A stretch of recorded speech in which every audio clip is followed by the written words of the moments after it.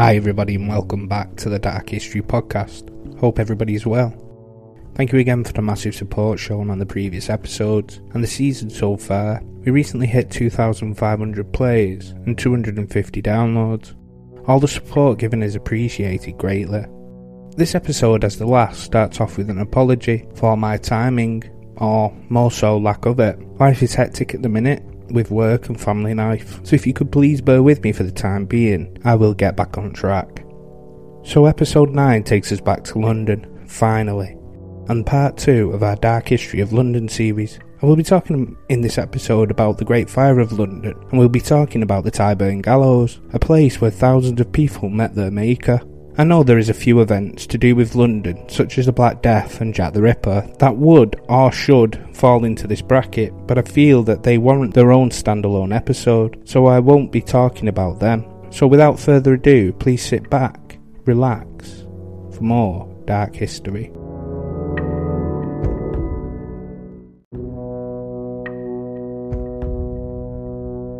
We will begin our tale in the Middlesex manor of Tyburn. Tyburn, meaning place of elm, was a village close to the current location of the Marble Arch, and so called for its position adjacent to the Tyburn Brook, a tributary of the lost Westbourne River, although executions took place elsewhere, most notably on Tower Hill, which were generally related to treason by gentlemen. The Roman Road junction at Tyburn became associated with the place of criminals' execution after most were moved from Smithfields in the 1400s. Prisoners were taken in a public procession from Newgate Prison in the city via St Giles in the Fields and Oxford Street, which at the time was known as Tyburn Road. The first recorded execution took place at the site next to the stream in 1196. William FitzOsbert, popularist leader, who played a major role in an 1196 popular uprising in London, was cornered in the church of St Mary le Bow. He was dragged naked behind the horse to Tyburn, where he was hanged.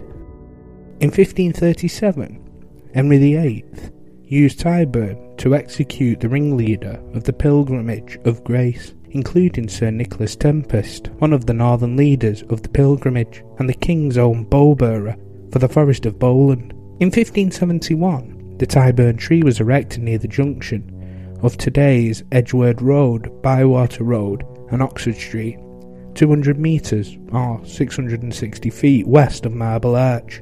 The tree, or the triple tree, was a form of gallows consisting of a horizontal wooden triangle supported by 3 legs, an arrangement known as a 3-legged mere or a 3-legged stool. Several criminals could be hanged at once, so the gallows were used as a mass execution site, such as on the 23rd of June 1649, when 24 prisoners, 23 men and 1 woman, were hanged simultaneously, having been conveyed there in 8 carts. The site was operational for over 650 years, becoming renowned as the principal location for public executions in London.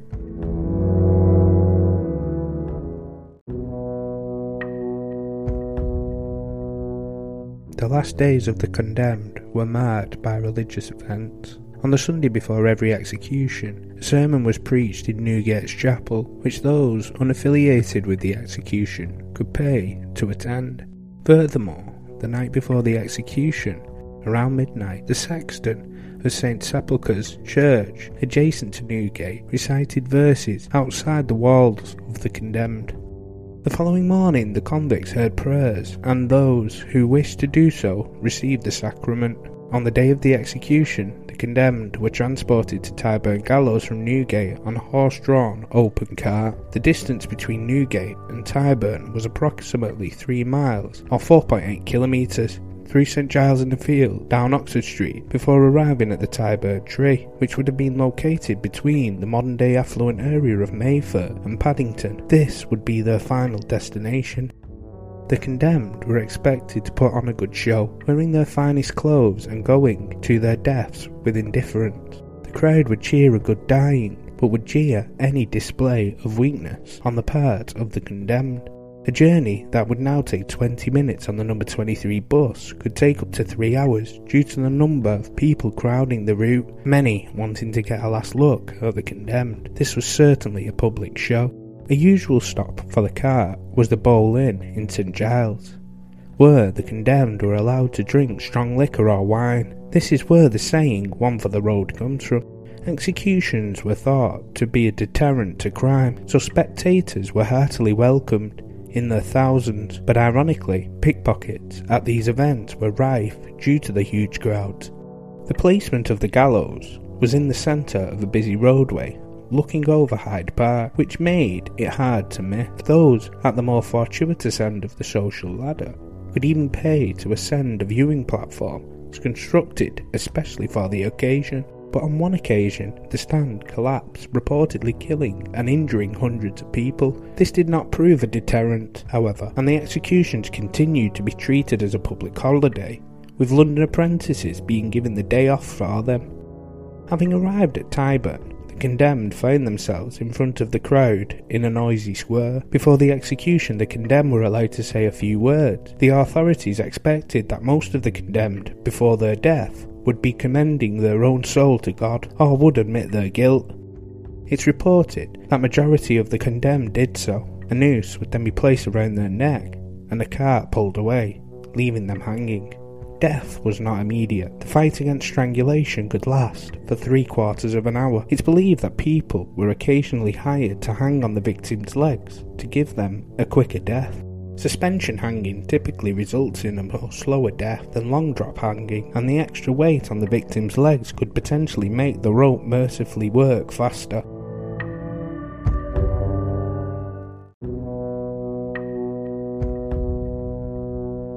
As I mentioned previously, the first person to be hanged at Tyburn was William Fritz Osbert for his role in the popular uprising, but Osbert wasn't the only notable figure hanged there for their role in rebellions. Michael and Gough and Thomas Flammock were executed on the 27th of June 1497 for their leadership of the First Cornish Rebellion of 1497, or Henry Oxburgh, who was one of the leaders of the Jacobites when they rebelled in 1715. Oxburgh was hung, drawn and quartered in 1716.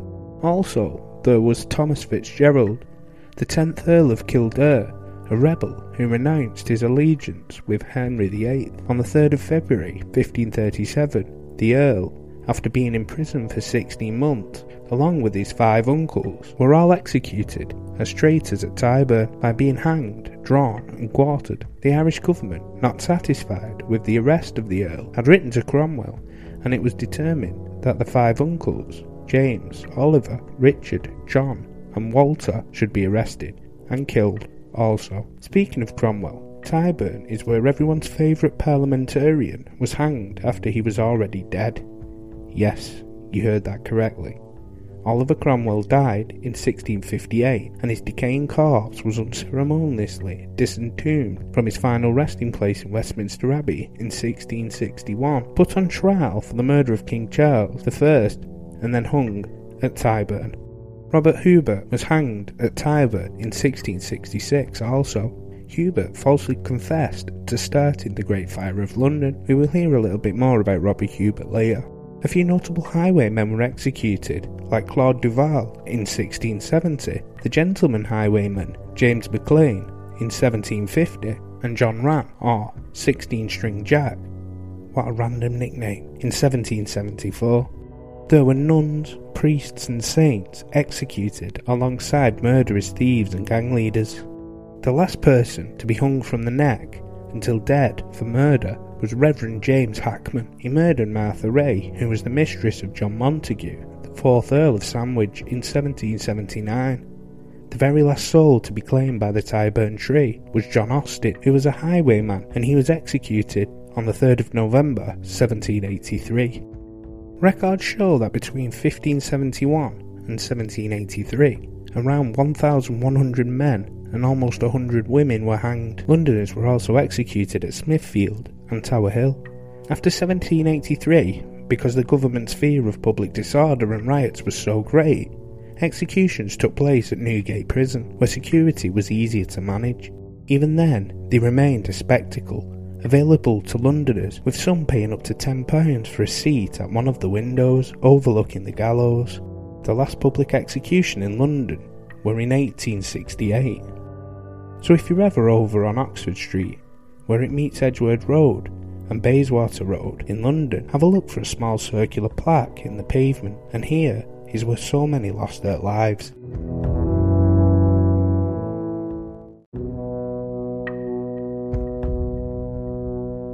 At this point in our tale, we'll move on to the next section, which is the Great Fire of London. The silence of the midnight air on Pudding Lane was disturbed by the cries of fire, fire, fire. It was Sunday the 2nd of September 1666, and a fire had broken out at Thomas Farriner's bakery a little after midnight. The family were trapped upstairs, but managed to climb from the upstairs window to the next door house, except for the maidservant, who was too frightened to try and became the first victim of the night. The neighbours tried to help douse the fire, and after an hour, the parish constable arrived and judged the adjoining houses had better be demolished to prevent further spread. The household protested, and the Lord Mayor, Sir Thomas Bloodworth, was summoned to give his permission. When Bloodworth arrived, the flames were consuming the adjoining houses and creeping towards the warehouse and flammable stores on the riverfront. The more experienced firemen were clamouring for demolition, but Bloodworth refused on the grounds that most premises were rented and the owners could not be found. Bloodworth was generally thought to have been appointed to the office of Lord Mayor as a yes-man, rather than possessing the requisite capabilities for the job. He had panicked when faced with sudden emergency, and when pressed, made the oft-quoted remark of a woman could piss it out, and left. Samuel Pepys ascended the Tower of London on Sunday morning to view the fire from the battlements. He recorded in his diary that an eastern gale had turned it into a conflagration and had burned down an estimated 300 houses, and it had reached the riverfront and was burning houses on London Bridge. He took the boat to inspect the destruction around Pudding Lane, and at close range, and described the fire was lamentable. Everybody endeavouring to remove their goods and flinging them into the river, or bringing them into lighters that lay off. Poor people staying in their houses as long as till the very fire touched them, and they were running into boats or clambering from one pair of stairs by the waterside to another, is something he wrote in his diary. The fire spread quickly in the high winds, and by mid-morning on Sunday, people abandoned attempts at extinguishing it and fled. The moving human mass and their bundles and carts made the lanes impossible for firemen and carriages. Pepys took a coach back into the city from Whitehall, but reached only St Paul's Cathedral before he had to get out and walk. Pedestrians with handcarts and goods were still on the move, away from the fire, heavily weighed down. They deposited their valuables in the parish church, away from direct threat of fire.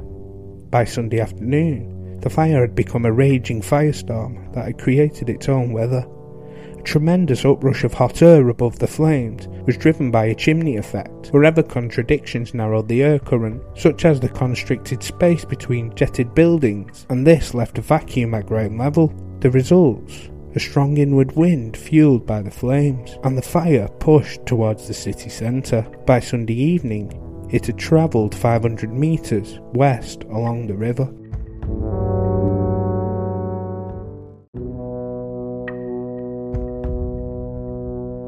Throughout Monday, the fire spread to the west and the north.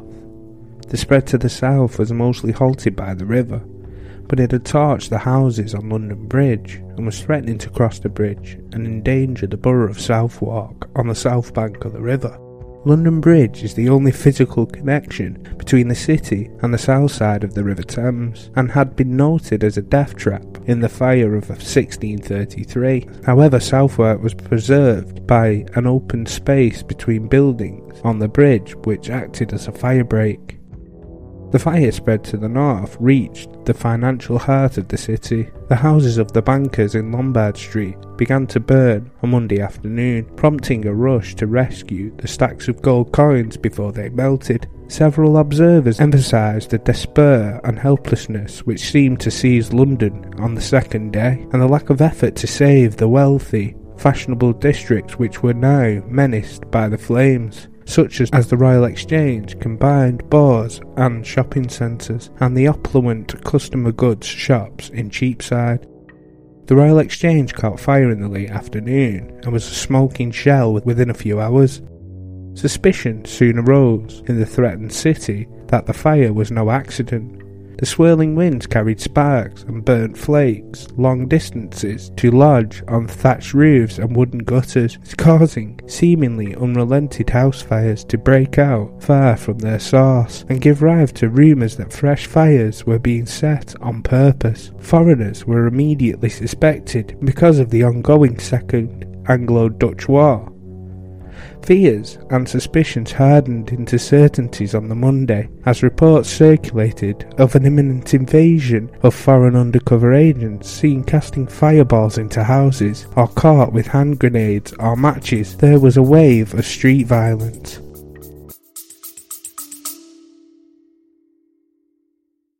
Bloody FM presents Hometown Ghost Stories, a paranormal podcast that investigates a new town every week, bringing you all the hauntings, from haunted houses to castles, bridges to asylums, wandering spirits to demons.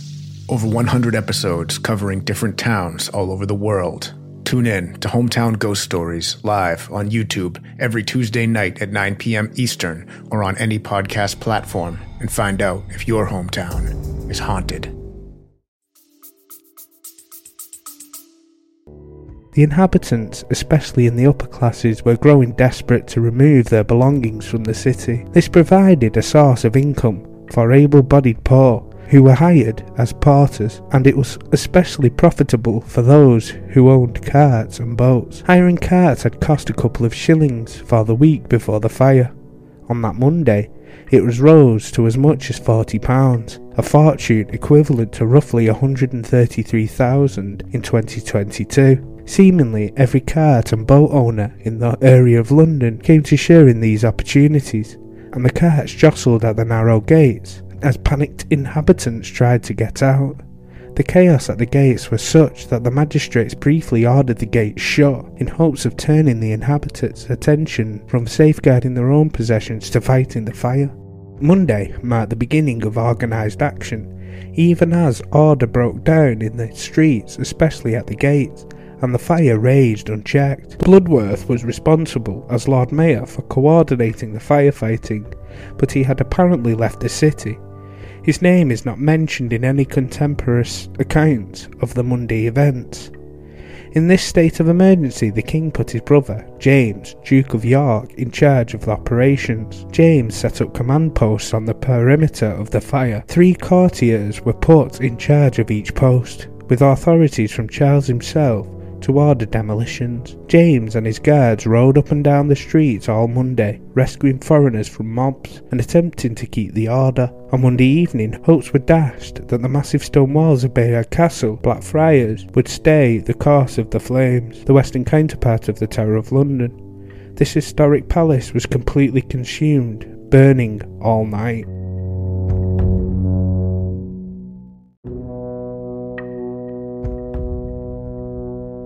Tuesday the 4th of September was the day of the greatest destruction. The Duke of York's command post at Temple Bar, where Strand meets Fleet Street, was supposed to stop the fire westwards advancing towards the Palace of Whitehall. He hoped that the River Fleet would form a natural fire break, making a stand with his firemen from Fleet Bridge and down to the Thames. However, early on Tuesday morning, the flames jumped over the fleet and outflanked them, driven by an unabating easterly gale, forcing them to run for it. By mid-morning, the fire had breached the wide, affluent luxury shopping street of Cheapside. James's firefighters created a large firebreak to the north of the conflagration, although it was breached at multiple points. Through the day, the flames began to move eastwards from the neighbourhood of Pudding Lane straight against the prevailing east wind and towards the Tower of London, with its gunpowder stores. The garrison at the Tower took matters into their own hands. After waiting all day for requests for help from James's official firemen, who were busy in the west, they created a firebreak by blowing up houses on a large scale in the vicinity, halting the advancing fire. Everybody had thought St Paul's Cathedral, a safe refuge with the thick stone walls and natural fire break in the form of a wide empty surrounding plaza. It had been crammed full of rescued goods, and its crypts filled with tightly packed stocks of printers and booksellers in the adjoining Paternoster Row. However, the building was covered in wooden scaffolding and was undergoing piecemeal restorations by Christopher Wren. The scaffolding caught fire on Tuesday night. Within half an hour, the red roof was melting, and the books and the papers in the crypts were burning. The cathedral was quickly a ruin.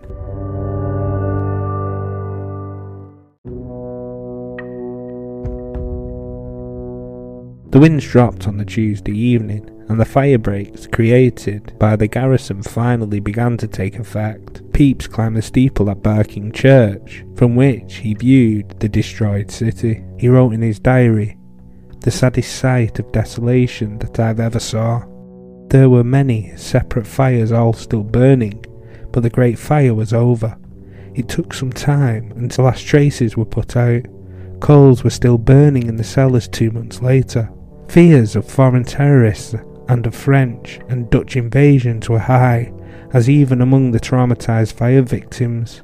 There was a panic on the Wednesday night in the encampments of Parliament Hill, Moorfields and Islington. A light in the sky over Fleet Street started a story that 500,000 French and Dutch immigrants had risen and were marching towards Moorfield to murder and pillage. Surging into the streets, the frightened mob fell on any foreigner whom they happened to encounter, and were pushed back into the fields by the train bands, troops of lifeguards and members of the court.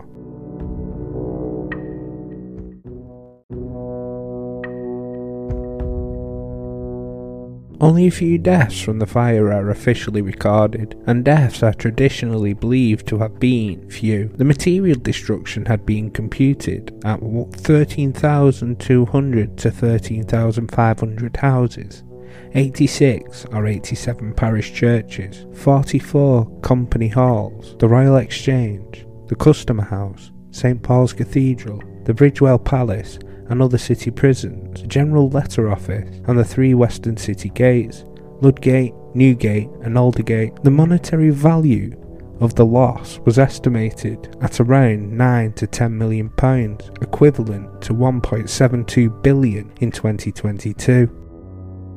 Robert Hubert, remember him, watchmaker from Rouen, France.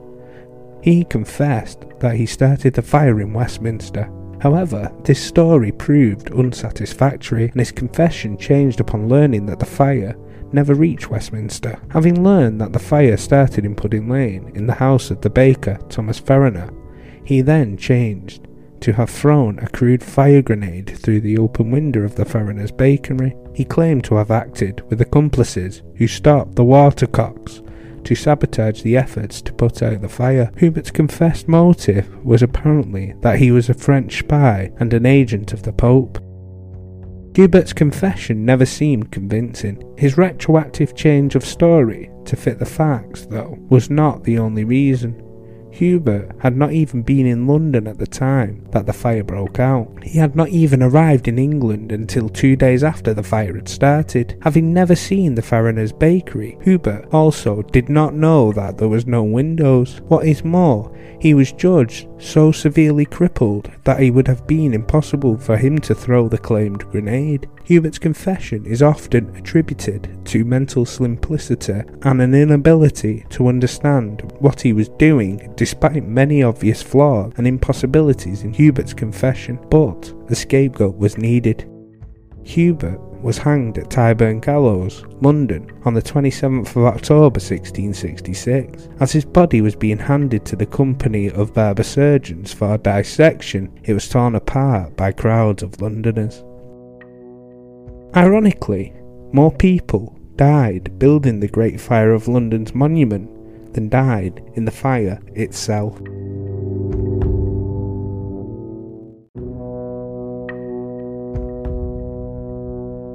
So yeah, that was the Dark History of London Part 2. I hope everybody enjoyed it, and it was worth the wait.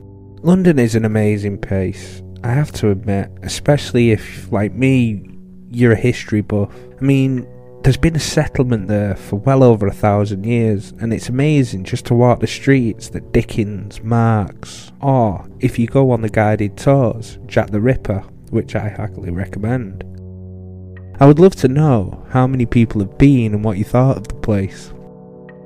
Anyway, every week I forget to mention about the Dark History email. I always link it but never talk about it. This is for you guys to reach out to me with any topics you would like me to cover in any episode, because in essence this podcast is nothing without you, the listeners. So that's where you can send them, and I will try my utmost to reply to everybody. As always, links to my YouTube and TikTok will be in the descriptions below, along with the Dark History email address, obviously. Thank you so much for listening to the episode and your continued support on the channel, and I hope to see you back next time for episode 10 and more Dark History.